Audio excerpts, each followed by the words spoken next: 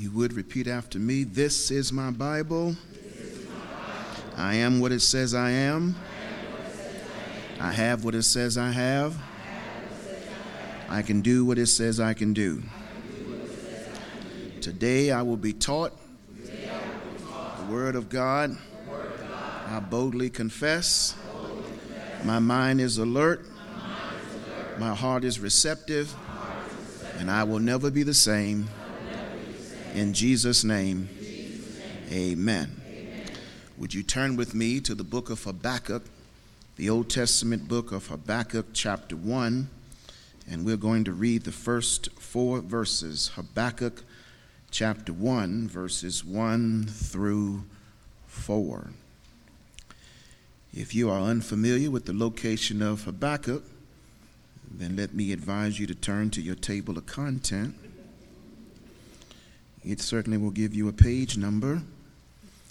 And if you would, travel there, and we will be on the same page, at least in terms of the book. Amen. Habakkuk, chapter 1, beginning in verse 1. If we're there, say amen. If we're not there, say, hold up. Okay, I'm waiting on you. And if you get there, a little dust comes up, that just means you've never read Habakkuk before. So you're going to find Habakkuk to be quite an interesting prophet. More contemporary than you ever imagined.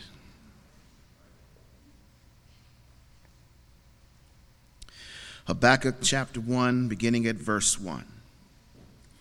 The oracle which Habakkuk the prophet saw. How long, O Lord, will I call for help, and you won't hear me? I cry out to you, violence, yet you haven't done anything to save me. Why do you make me see iniquity, violence, danger, and cause me to look on the wickedness of men? Yes, destruction and violence are before me. Strife exists and contentions are all around me.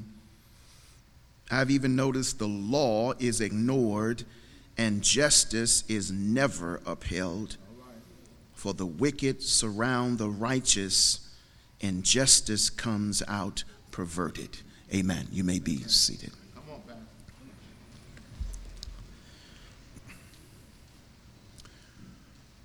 I have 2 favorite prophets in the Bible. The first is Jeremiah, because of the nature of Jeremiah's calling and the manner in which his ministry played out. The second happens to be Habakkuk, because Habakkuk and Jeremiah are 2 contemporary preachers who preached at the same time. In fact, to learn the content of what's in Habakkuk, you need only to turn and read through the book of Jeremiah. For they both not only ministered at the same time, but they ministered under the same conditions, preaching under the same king, the evil king Jehoiakim, who is leading Judah, who was a king who was really nothing more than a puppeteer for the sake of profit. He put prophets over people. In fact, Jeremiah and Habakkuk had to preach amidst false prophets, politicians and preachers who upheld the idea that we're going to make Jerusalem great again. You'll catch that on the way home. They also preached that they were going to both dismantle and disintegrate the idea of immigration that ran in Jerusalem. You'll catch that at home as well. They were false preachers who were advocating that Jehoiakim was the servant of God, appointed to be over Judah by God. Much like, I got to break it down for you, much like the evangelical preachers of the day who contend that the president is the servant of God and has been anointed for such a time as this. It was destructive behavior by Jehoiakim, who in Jeremiah 35, 36, and 37, he took the word of God from the prophet written on the scroll by Baruch, and he cut it up into pieces and burned it. He suggested to Jeremiah that his prophetic words, his following after Yahweh, was nothing more than another chink in the armor of Israel in terms of their religiosity. Jehoiakim, says the Bible, was an evil man. He was evil because prophet, how can I exploit the people right before their eyes? And they won't even recognize that they're being exploited. In fact, they'll support what I'm doing because it appears that I'm righting the wrongs, when in reality, I'm actually stretching the truth, and I am stretching what is wrong to stretch along the boundaries of those who don't have, that they may continue to make available for those who do have. It's a political and even a religious objective of making sure that the haves always have and the have-nots never have. It's frightening to both Jeremiah, but particularly to Habakkuk, because Habakkuk is watching what is going on, and he is also engaging in what you and I often engage in. In fact, Habakkuk's letter is so contemporary that he raises the question to me, how do we move from worry to worship? How do we handle this pathological effort called worrying? Because we engage in it from time to time. In fact, we may engage in it more often than we'd like to admit. We've probably all at some point wrestled with those famous phrases that seem to accompany what it means to worry. That person worries me to death.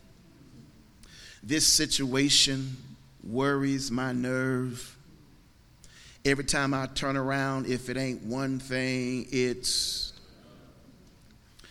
I worry about so and so. Something is always worrying me. We engage in the gymnastics of worrying.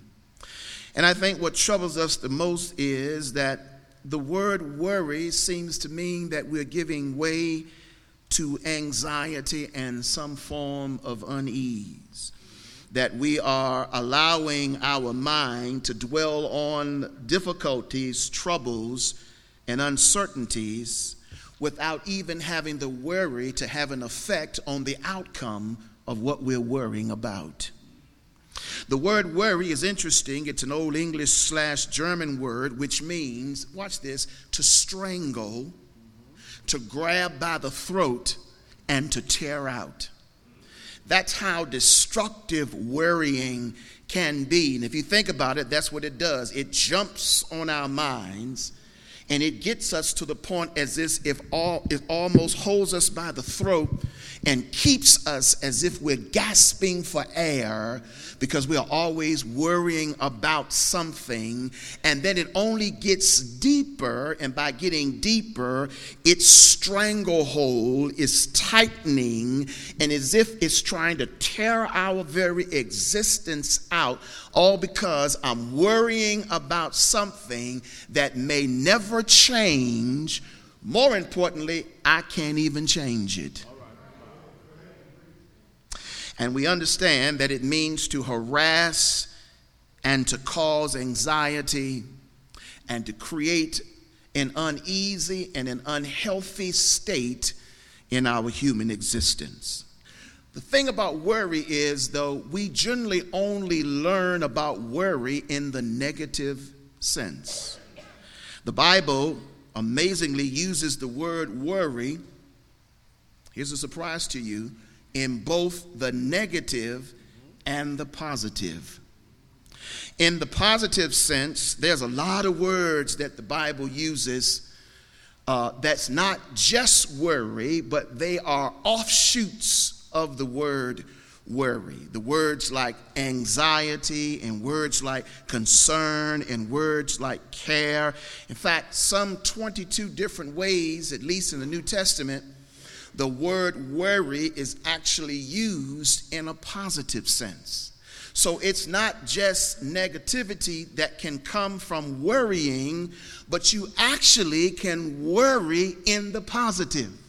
It can be actually a good thing if you understand what the word worry actually means. So take your Bible and follow me. Let's first go to 1 Corinthians chapter 12 and verse 25 as we listen to how Paul tells us that you can actually worry in a good way. He shares his overwhelming concern that the church, and there's another word, concern, that the church stays whole and undivided, that it stays together and not separated, and that it doesn't permit factions to create division in its body.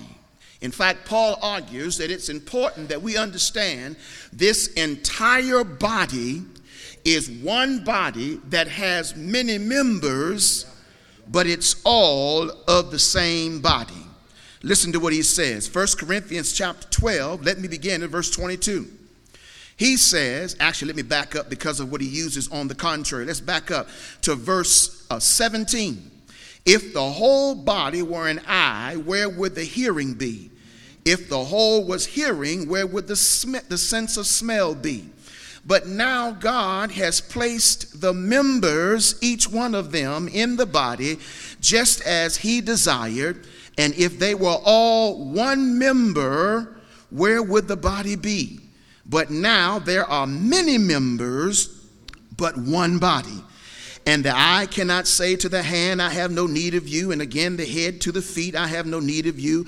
On the contrary, it is much truer that the members of the body which seem to be weaker are necessary.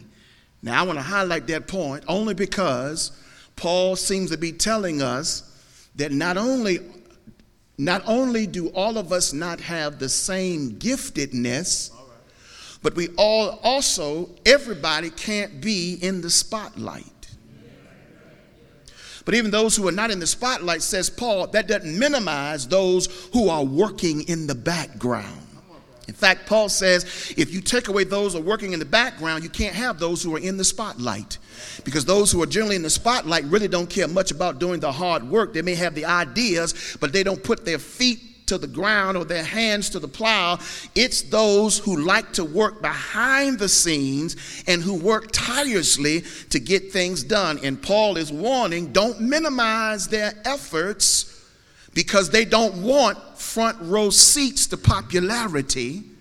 Instead, thank God for them and that they are a part of your body, your fellowship, in this context, your church, because without them, you wouldn't have what you have. So listen to what he says, verse 22. On the contrary, it is much truer that the members of the body which seem to be weaker are necessary, 23. And those members of the body which we deem less honorable, on these we bestow more abundant honor, and our unseemly members come to have more abundant seamlessness. And here's what he's arguing. If you know who it is that cleans the church, when you see them, thank them. Thank them, because you may think that their job is menial, but Paul says you should be grateful that you come to church and it's clean, because somebody is cleaning it. And what appears to be meaningless to you is actually a necessary job for your church to send a message to the visitor. Now, we don't pay anything about cleanliness until there's uncleanliness present. Then we recognize, who didn't clean this? Who didn't do that? We got to inform the trustees. Something needs to change. But wait a minute. When it was nice and clean, no one ever said thank you. No one said that we need to send a letter to the cleaning company to remind them, thank you so much for doing a good job, but don't let this blow your mind. Keep doing what you're doing. We never thought to do that. And Paul says when you give them credit, you'll be surprised. They will go beyond what you're presently asking for. You ever seen people, in fact, it may have happened to you. Persons come along and in a very small way, thank you. They say thank you. They give you a trinket that says thank you, something small, but yet they are recognizing your labor. And when it comes time to go to second mile, you volunteer to go to second mile because you appreciate the fact that someone has expressed appreciation for you.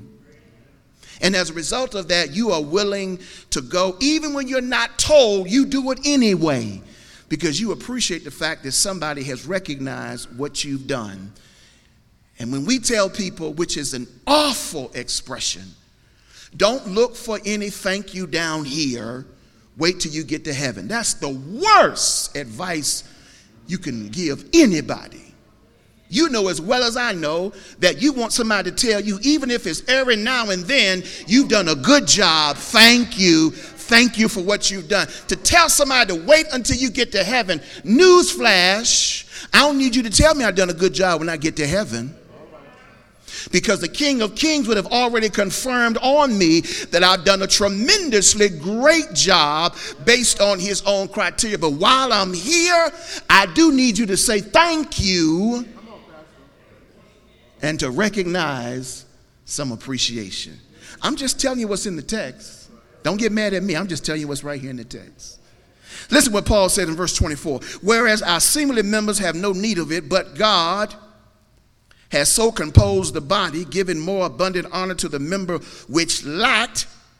And that's because some people who have a tremendous amount of self-confidence and a big ego, not in the bad sense, it's just that I know how to blow my own horn.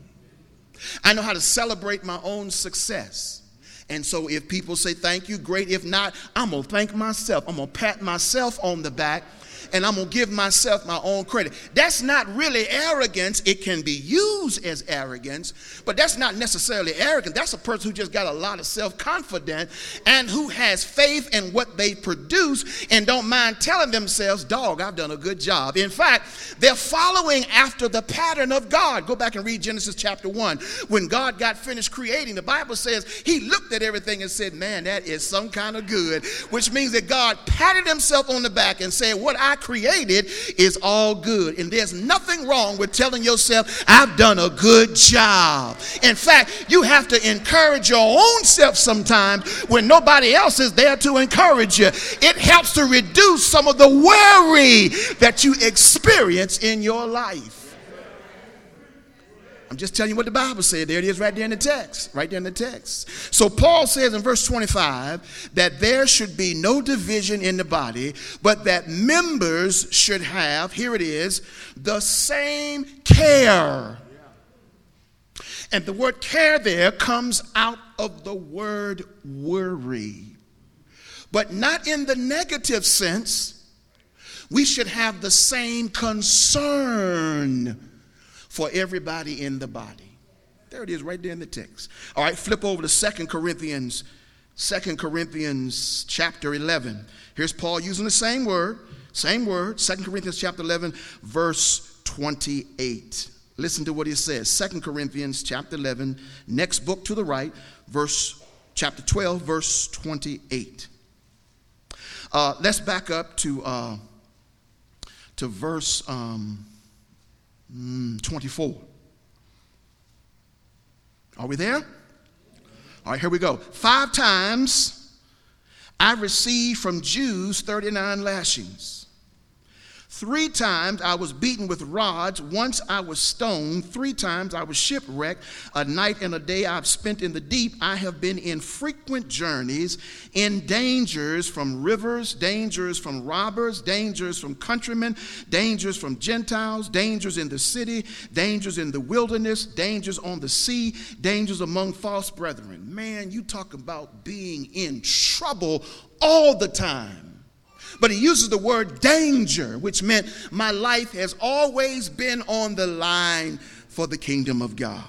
27, I have been in labor and hardship through many sleepless nights, in hunger and thirst, often without food, in cold and exposure, which meant, says Paul, I've been without, trying to preach and trying to bring the gospel to areas that's never heard it. Here it is, verse 28.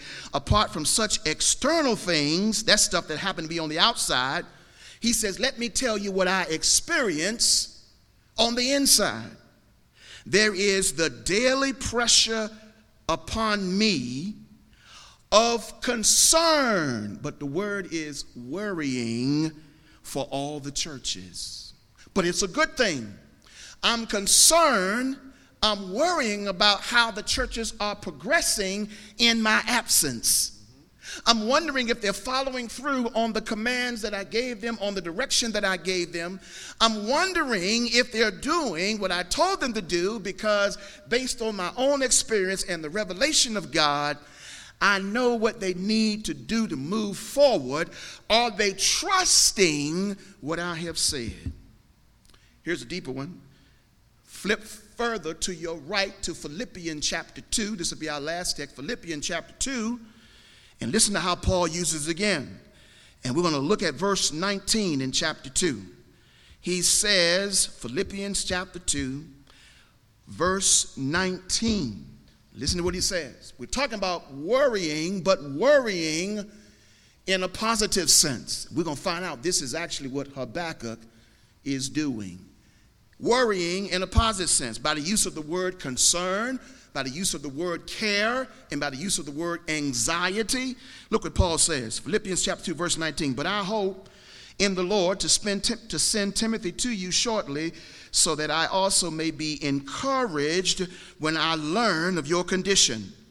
For I have no one else of kindred spirit who will genuinely be, here's the word, concerned for your welfare, who will worry like I am, who will engage themselves to probe into your life like I do, who's always wondering how you are growing.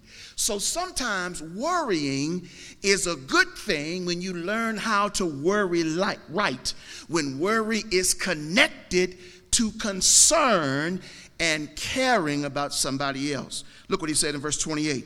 Therefore, I have sent him all the more eagerly, in order that when you see him again, you may rejoice, and look at it, I may be less concerned or less worrying about who you are. Worrying is not always bad if you know how to worry with concern. But Jesus warns us about worrying in the negative. Take your Bible and flip back to Matthew chapter 6, because that's where Jesus says worrying can be a bad thing.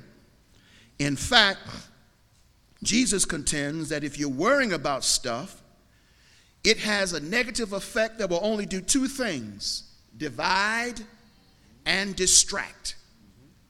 It will divide your mind, and then it will distract you from your goal and your objective, from your vision, from your perspective, from where you're trying to pursue, because you're worrying now in the negative with the wrong kind of anxiety. Now listen to what Jesus says, because Jesus kind of raises a couple questions for us in which he says, when you are worrying, you got to think about where your loyalty lies. Is it in the kingdom of heaven, or is it in the kingdom of the earth?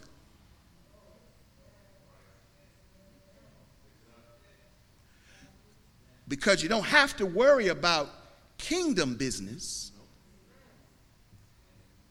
but your worrying probably is more along the lines of the earth. And the problem with that is, says Jesus, is you now centralize your worrying in a category that can't sustain you when life goes awry. So listen to what he says. There's a conjunction in many of your translations in verse 25 that begins with either therefore or for this reason.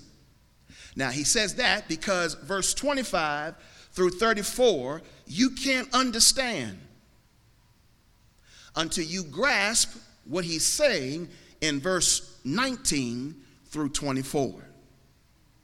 You follow me? Okay, y'all look at me like I'm strange. Okay, watch this. Let's read 19 through 24. And it's important because most of our negative worry is about earthly stuff that we generally not only can't change, but when we actually sit back and evaluate it, we don't need it anyway. All right, watch what the text says, verse 19, Matthew chapter 6. Don't lay up for yourself treasures upon the earth where moth and rust destroy and where thieves break in and steal, but lay up for yourself treasures in heaven where neither moth nor rust destroys and where the thieves don't break in or steal. For where your treasure is, there will your heart be. So there's the understanding here that if you put all of your worry in what's here, you've got outside forces going to steal it anyway if you ain't careful. And if they don't steal it, the longevity of existence and the disintegration of what it is will happen anyway. Moth and rust will eventually destroy it. So you can put all your hope and worry if this car doesn't break down. I told you I spent $3,500, so I know how that feels. Worrying about a car. Why are you worrying? Because here it is. It's going to break down at some point in time. Worry about the house. The roof going to leak at some point. The hot water heater going to go out at some point in time. The air conditioning unit going to fall to pieces at some point. The refrigerator going to die at some. Nothing lasts, says Jesus, forever. But put your worry, if you want to worry about something, put your worry in that which is eternal. But the thing is, even if you worry about eternal, you don't really have to worry about it because it lasts forever. So don't put your heart there, because where your heart is, that's where your treasure lies. So look at verse 21. For where your treasure is, there your heart is. So now he shifts the focus about two things, light and darkness. This is important because when we get to the hub of Habakkuk, we're going to see how light and darkness plays into the equation. He says in verse 22, the lamp of the body is the eye, what you see. If therefore your eye is clear, your whole body will be full of light. So how I perceive life, how I perceive my trouble, how I perceive my challenge, how I look at that thing will determine if I walk in light or if I walk in darkness.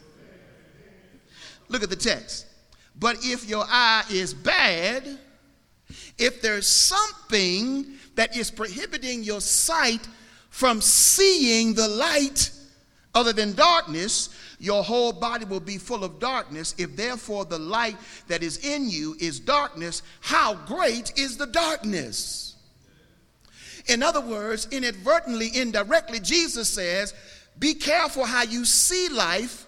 Make sure you see life through the lenses of God, which means that no matter how dark it is, there's light in there, and you might have to persevere, and you might have to fight, and you might have to labor, and you may have to pull back the clouds to see the light in the midst of the darkness, but it's there. And there's truth to that analogy. Do I see this glass half full or half empty? Because then that determines the direction and the perception that I'm going to utilize to move forward.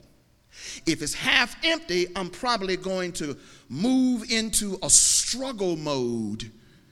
How do I get it to get filled more? But if it's half full, I'm going to move into a survival mode. How do I push forward? And I'm going to push forward because I believe I got enough to sustain me, even though the glass is only half full. Verse 24.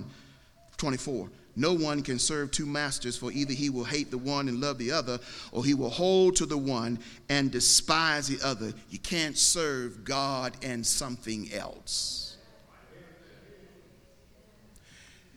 Then interjects the conjunction in verse 25. Therefore, or for this reason, I say to you, don't worry.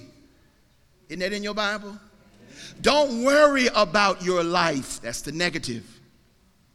Don't worry about your life as to what you're going to eat, what you're going to drink, what's for your body, as to what you shall put on. Is not life more than this stuff? It's hard to see differently because when you're a part of a capitalistic society that's materialized and that's consumed by consumption of that which is material, it's hard to see life other than what I can acquire. Is my car big enough? Is my house big enough? Is my bank account big enough? Is my retirement big enough? Everything is about life. Have I sent my child? Have I gone to the right school? Do I have the right job? Everything is about what I see externally. And Jesus says, that stuff is going to fade away. And then here's an alarm. Have you noticed that as you get older, you don't qualify for that stuff any longer?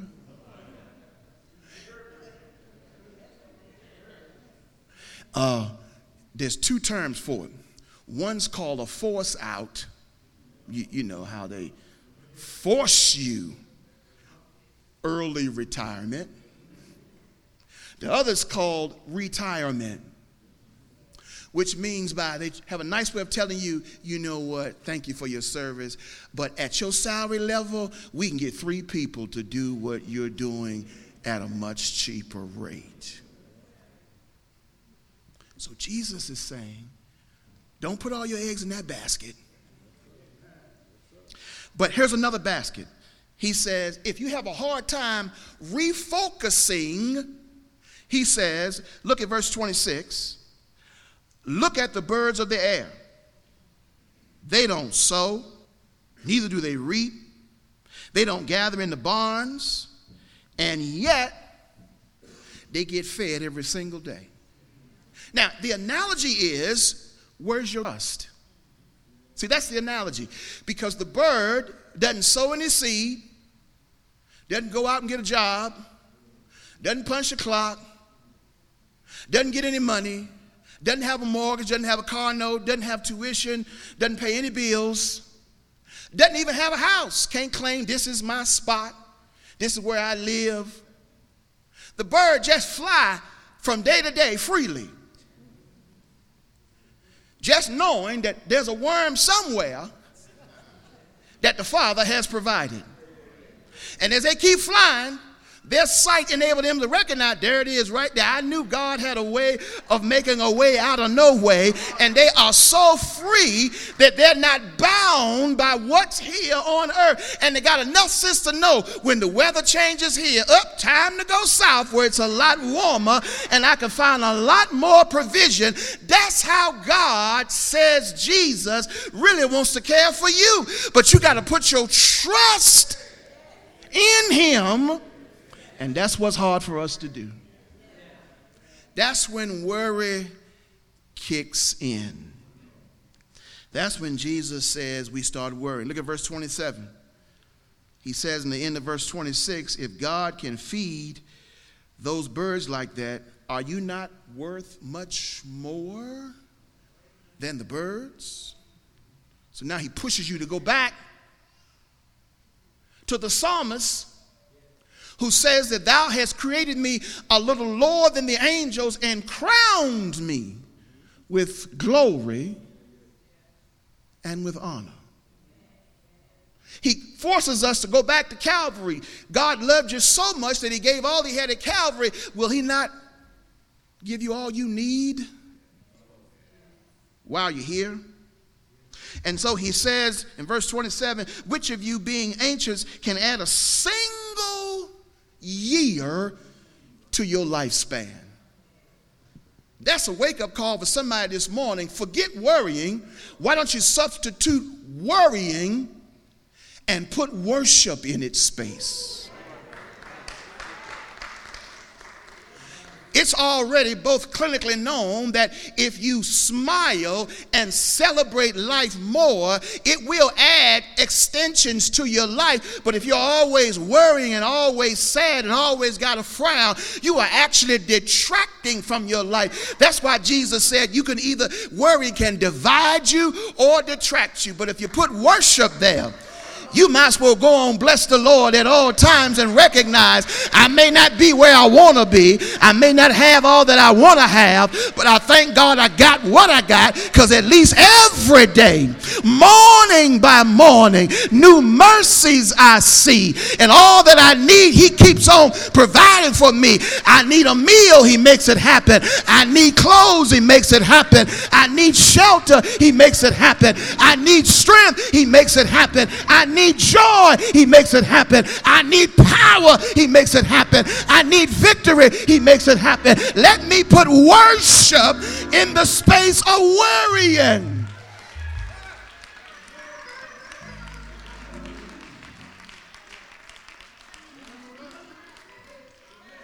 Here it is in the text. He says in verse 28, he says, and why are you worrying about clothes? Once again, paints a picture. Look at the lilies of the field and how they grow. They do not toil, nor do they spin. They don't have no concern about whether or not they got the latest designer clothes on their back. Oh, y'all got quiet on me on that. They don't have to have a Michael Kors bag or red bottom shoes or none of that. They just chill in the field.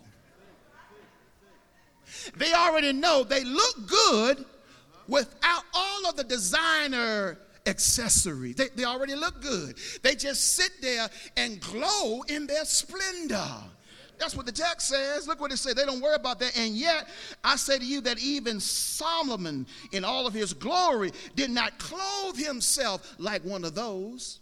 Do you understand what he just said? The richest man ever in the history of humanity couldn't even look as good in all of his attire as those lilies do in the field. That's some heavy stuff by Jesus. Even though all he's doing is painting a picture, he's trying to help us recognize what you get earthly and what you have materially has a lifespan. Don't spend your life trying to live up in that lifespan. You better recognize life is more than that. It's more than stuff. It's worship.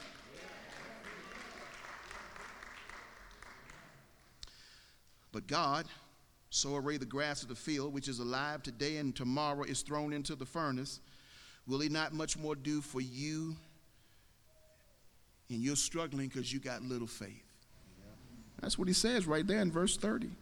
So verse 31, don't worry saying what I'm going to eat, what I'm going to drink, how I'm going to clothe myself. For all these things the Gentiles eagerly seek. Worldly. What Jesus is saying is all the people who don't know God has their priorities different. How do I know that? Read further. For your heavenly Father knows that you have need of all that stuff. So Jesus is actually throwing us an undergirding lifeline by saying, I already know that you need life's existing stuff. I got it. I'm going to make sure you have it. But remember what he said earlier, you can't serve two masters. You can only have one. You're going to love one or despise the other. So now in verse 33, he says, but seek first the kingdom of God and his righteousness, and all that stuff will be given to you. All that stuff. And looking at all y'all, and even myself, we got some stuff. And we know who gave us the stuff. Come on, this past Thursday, we sat down at the table.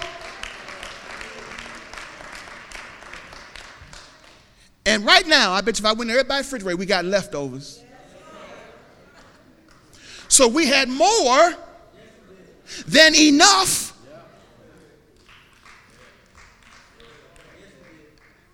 And then Jesus is creating in us what Habakkuk is going to charge God with later. He's creating us this idea of sensitivity because remember, there's somebody who didn't have anything. And probably once we've had another couple of days, even though it's still more than enough, we're going to dispose of it. Because we're going to say, I'm tired of that. I want something else. But when you replace worrying, the negative way of Jesus said, with worship, you find some way to dispose of your abundance, but your disposal turns into a deliverance for somebody else.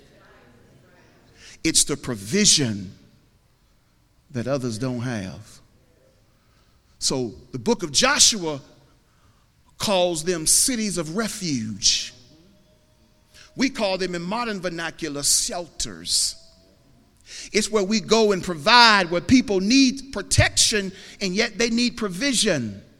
So what I'm trying to tell you is don't throw away stuff when there's people who need what we have and what we call excess. So Jesus says in verse 33, if we seek that, all that stuff will be added. Therefore, don't be anxious or don't worry about tomorrow, because tomorrow have enough worries for itself. Each day has enough trouble of its own, says Jesus. So Jesus raises a couple questions.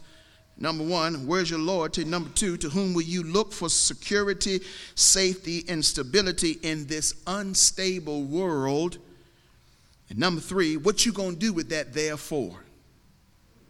When you wrestle with what's in verse 19 for 24 and then 25.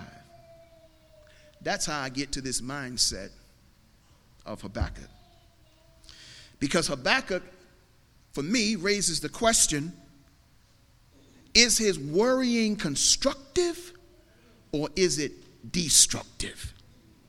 And I want to contend that it's constructive because Habakkuk is inferring the question to us that all of us probably raise when we look at this world that we are a part of. And Habakkuk is asking the question to us, have you ever sat back and looked at your world, what you are a part of, what you see at its events, and wonder, what in the world is God doing? Have you ever been so perplexed, says Habakkuk, by the injustice, by the murders, and by the sicknesses, and by the host of other problems, and ask yourself the question, where is God in the midst of this? And Habakkuk says, have you ever worried because of the societal chaos? Can we ever see a better day? And Habakkuk, in these short 3 chapters, says to us in modern vernacular, I feel you. I feel your perspective. I feel your pain. I feel your concern. I feel why you're worrying. Habakkuk is living and ministering in a declining city, in a declining climate, in a declining community. It was a time of injustice, a time of immorality, a time of violence. In fact, the reading of the daily newspaper was overshadowed by the crime and by the injustice and by the bad things happening to good people in the community. Drive-by shootings was a norm. Drug dealing, white-collar crime, even those in high places exploiting by changing or manipulating or working through the loopholes of the law to keep those in power to get richer and richer. In fact, the wealth gap kept widening and widening. And Habakkuk was watching how his nation on the inside was killing itself. And he's also watching while the enemy nations on the outside, like Russia and North Korea, were approaching from the outside. Y'all catch that on the way home as well. He noticed how the empire of Babylon was getting stronger and they were moving in. And he noticed how Jehoiakim was a part of the composition. Here's just a little bit of tidbit, and I'll tell you why this resonated with me as I was looking at the text in modern. Do you not know that in order to have nuclear weapons, you need a critical piece of material called uranium? And I bet you don't know who now has possession of most of the uranium in the world. Russia. Now you may think nothing of that. But there seems to be me, like Habakkuk said, I'm watching and I'm noticing that in my own country, the arrogance to think that you are the only one who got the power to fight, you somehow are not recognizing you don't have all the weaponry power nor technology anymore. Somebody else got that now, and they're moving to make moves to let you know you ain't the only bully in town.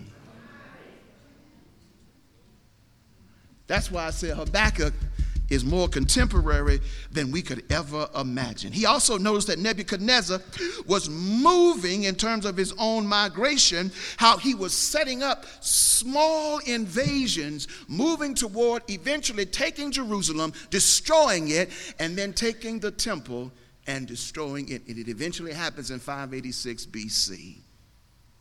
Habakkuk is looking out and he's raising a number of questions to God. Now, the name Habakkuk means to embrace and to wrestle. And Habakkuk is embracing what he sees, but he's wrestling with the God of his salvation. And look at the text. In verse 2, he raises 3 indictments, and then I'm going home. He says, first of all, God, when I look at what our outside world is, now watch this now, because I got to warn you, Habakkuk's going to stretch your theology. He's going to push you to the limit. He's going to cause you to really have to ask some serious questions, not to change you, but to get you to wrestle. He says, Lord, first of all, let me tell you something. I think you are insensitive to my cry. There it is right there in verse 2. How long will I cry for help and you don't answer me? You see what we're going through. You see us praying, and you are absolutely saying nothing in reference to the situation. You seem to be insensitive that innocent people are dying. at the expense of others. And yet you're not saying nothing. We praying for a breakthrough, and we get up the next morning, the newspapers are worse than they were the night before. He says in verse 2, God, I think you are insensitive. But look at also in verse 2 and 3, God, I think you are indifferent. He says, Lord, you allow the violators to succeed in what they are doing. In fact, injustice permanently seems to be utilizing the innocent, and the innocent is suffering at the hands of the violators. And when they go to court, it's those who are being violated that's convicted, while those who are doing the violating are set free. Look at the text, verse 2. Not only do I cry out, but I cry out violence, and you do nothing to save them.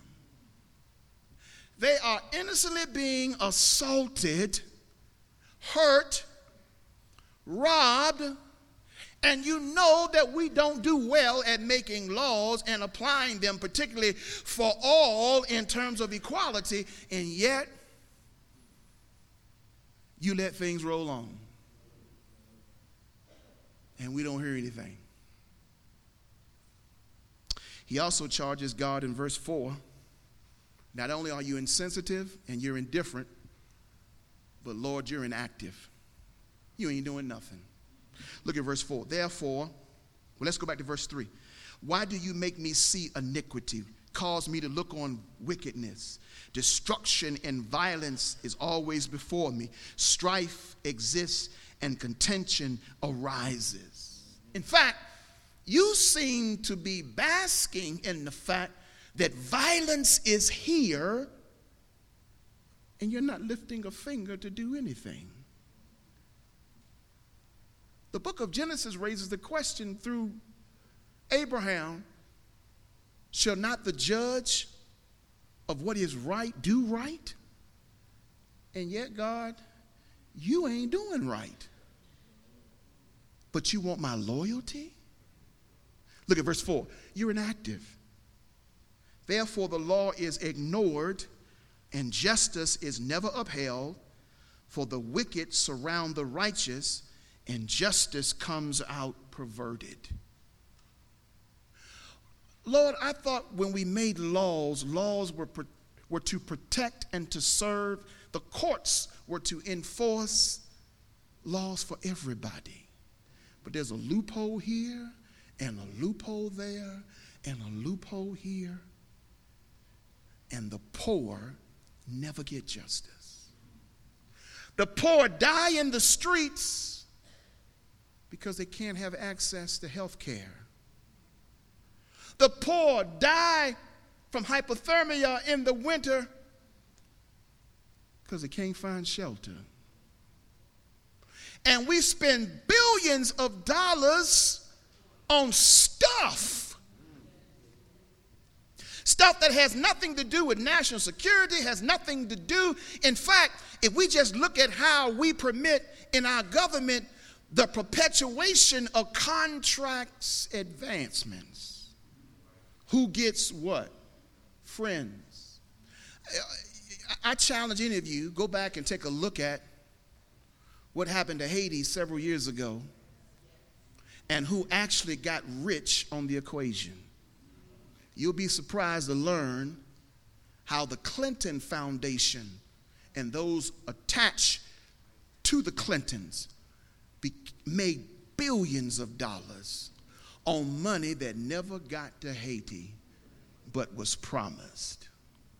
And the Haitians want to know, where is justice?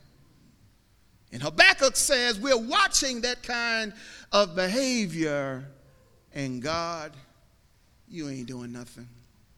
You're inactive on your throne. I'm going to close by saying this. You know God had a response. And verse 5 through 11, God said, no, you're incorrect. Look at what the text says. God says, look among the nations, observe, be astonished, wonder. I'm going to stop right there because I don't have time to explain any more for you because we got to go. But here's what God is saying. Listen, if I told you everything that I was doing and how I was doing it, it would blow your mind.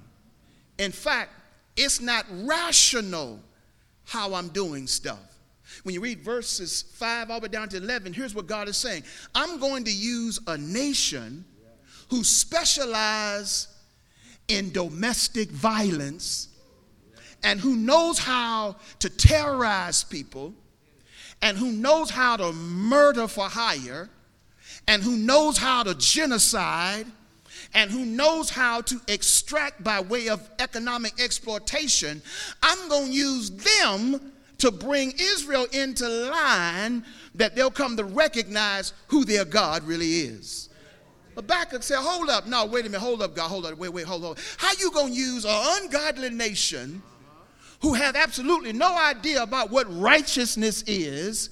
In fact, God might be saying, I'm going to let 45 sit where 45 is right now so I can help some folk recognize that your salvation don't reside in 1600 Pennsylvania Avenue, but it resides in some hands from whom all blessings flow. I'm going to let Congress sit right where it is, and I'm going to let you know no matter what laws they pass, I will supply all of your needs according to my riches and glory. I'm going to use ungodly people to mess around and bless you in ways that you would never imagine.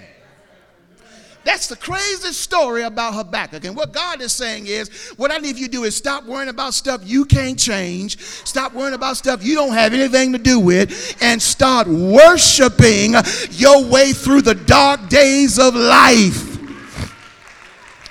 So here's what he says. Here's what he says. He says, number one, remember, God is indeed sensitive. God knows exactly what's going on, and God is going to make sure there's a fence all around you. And no matter how much evil tries to invade, no weapon formed against you shall prosper. God doesn't turn a deaf ear. He hasn't turned a deaf ear to my prayer. God just simply says, I'm not going to give you the answer you want right now because I'm working all things together for the good. Secondly, God is active in our salvation. Check this out. No matter how crazy policies are enacted, no matter how crazy and irresponsible our government seems to be, here's the basis of life: we still eating.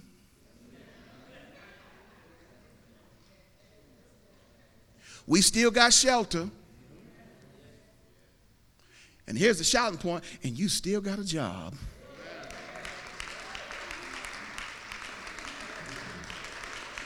God knows about your salvation. But God says, I'm active in your salvation, but I want you to remember, seek first the kingdom of God and his righteousness, and all that other stuff, it'll be added unto you.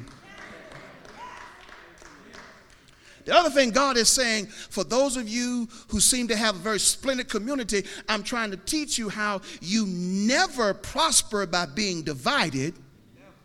But you got to learn to understand, you got to come together as a community that you may conquer together. That's a whole nother sermon. Something else for me to preach about. But maybe God's trying to tell us as a people, y'all need to stop fighting amongst yourselves and degrading yourselves and dehumanizing yourselves and insulting yourselves, and support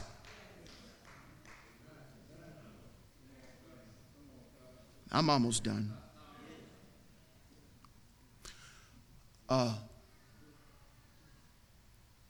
Several clergy across this past holiday encouraged African Americans, don't buy in non-African American communities for Thanksgiving.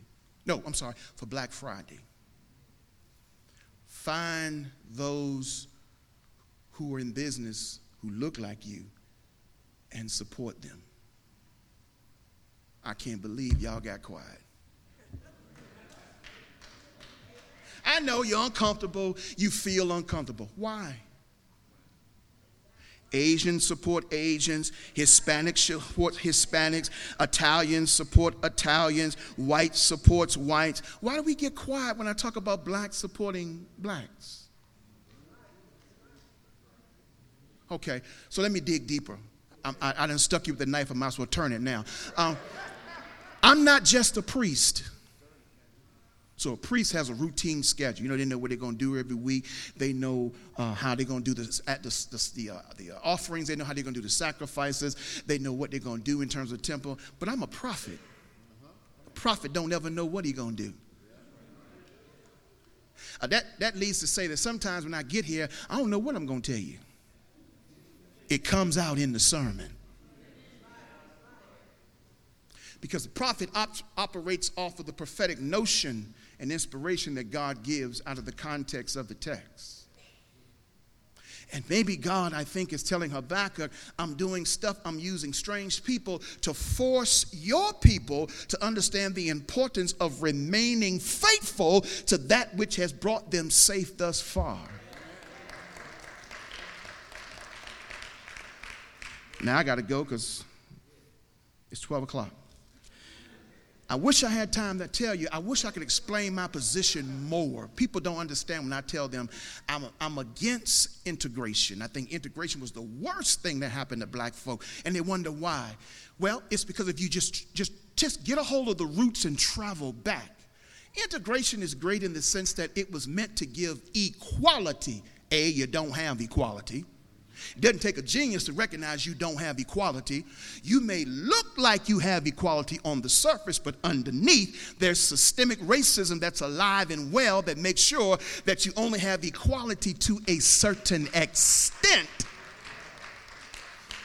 I'm a supporter of segregation, separatism, in the sense that when you stay together, you have to survive together and support together if you're going to survive. But when you integrate, you lose what you had that made you whole, and you replace it with what you're trying to acquire. So we wanted to go to white schools. We wanted to have access to public accommodation. We wanted to go to hotels. I got that. But remember, when you did that, you now put your own at jeopardy. So HBCUs are at jeopardy because our students don't want to go to HBCUs because they don't have the same accommodational opportunity, nor do they get the same notoriety, recognition from corporate America like the high white schools in America. So we sacrifice that. What you ought to do is get a hold of those who graduated from HBCUs so they can tell you, you need to go where your folk look like you so they can support you and help you through the trying times of getting through 4 years of college. Now we gave up. We gave up going to Rollo's Rib Shack to go to Outback. So now Rollo's Rib Shack ain't there no more. But we know at Outback, you ain't getting them good smoked ribs like Rollo's gave to us. But on top of that, you took your money and put it back in our community that it might be recycled through Rollo's Rib Shack. But nah, you want to give your money to Ruth Chris.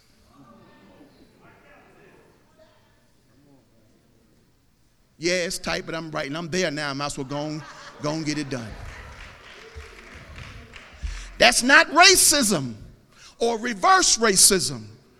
I find it interesting, it's considered reverse racism when it involves black people, but everybody else is supporting your culture.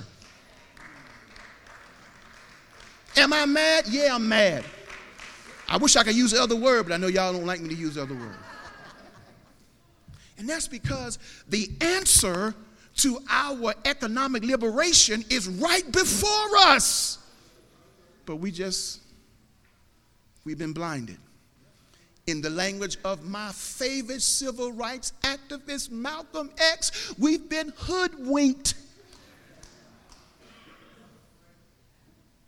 Because we'd rather see integration as the progress, which in reality, if you look at the statistics right now, black folk are worse than they were 70 years ago in legalized segregation. Economically, we're worse. And then I'm back to Habakkuk. And we're praying to God, and there's no intervention. God, where you at? They're killing us. They're murdering us. We're not talking about medical apartheid, where we can't get health care where other people do.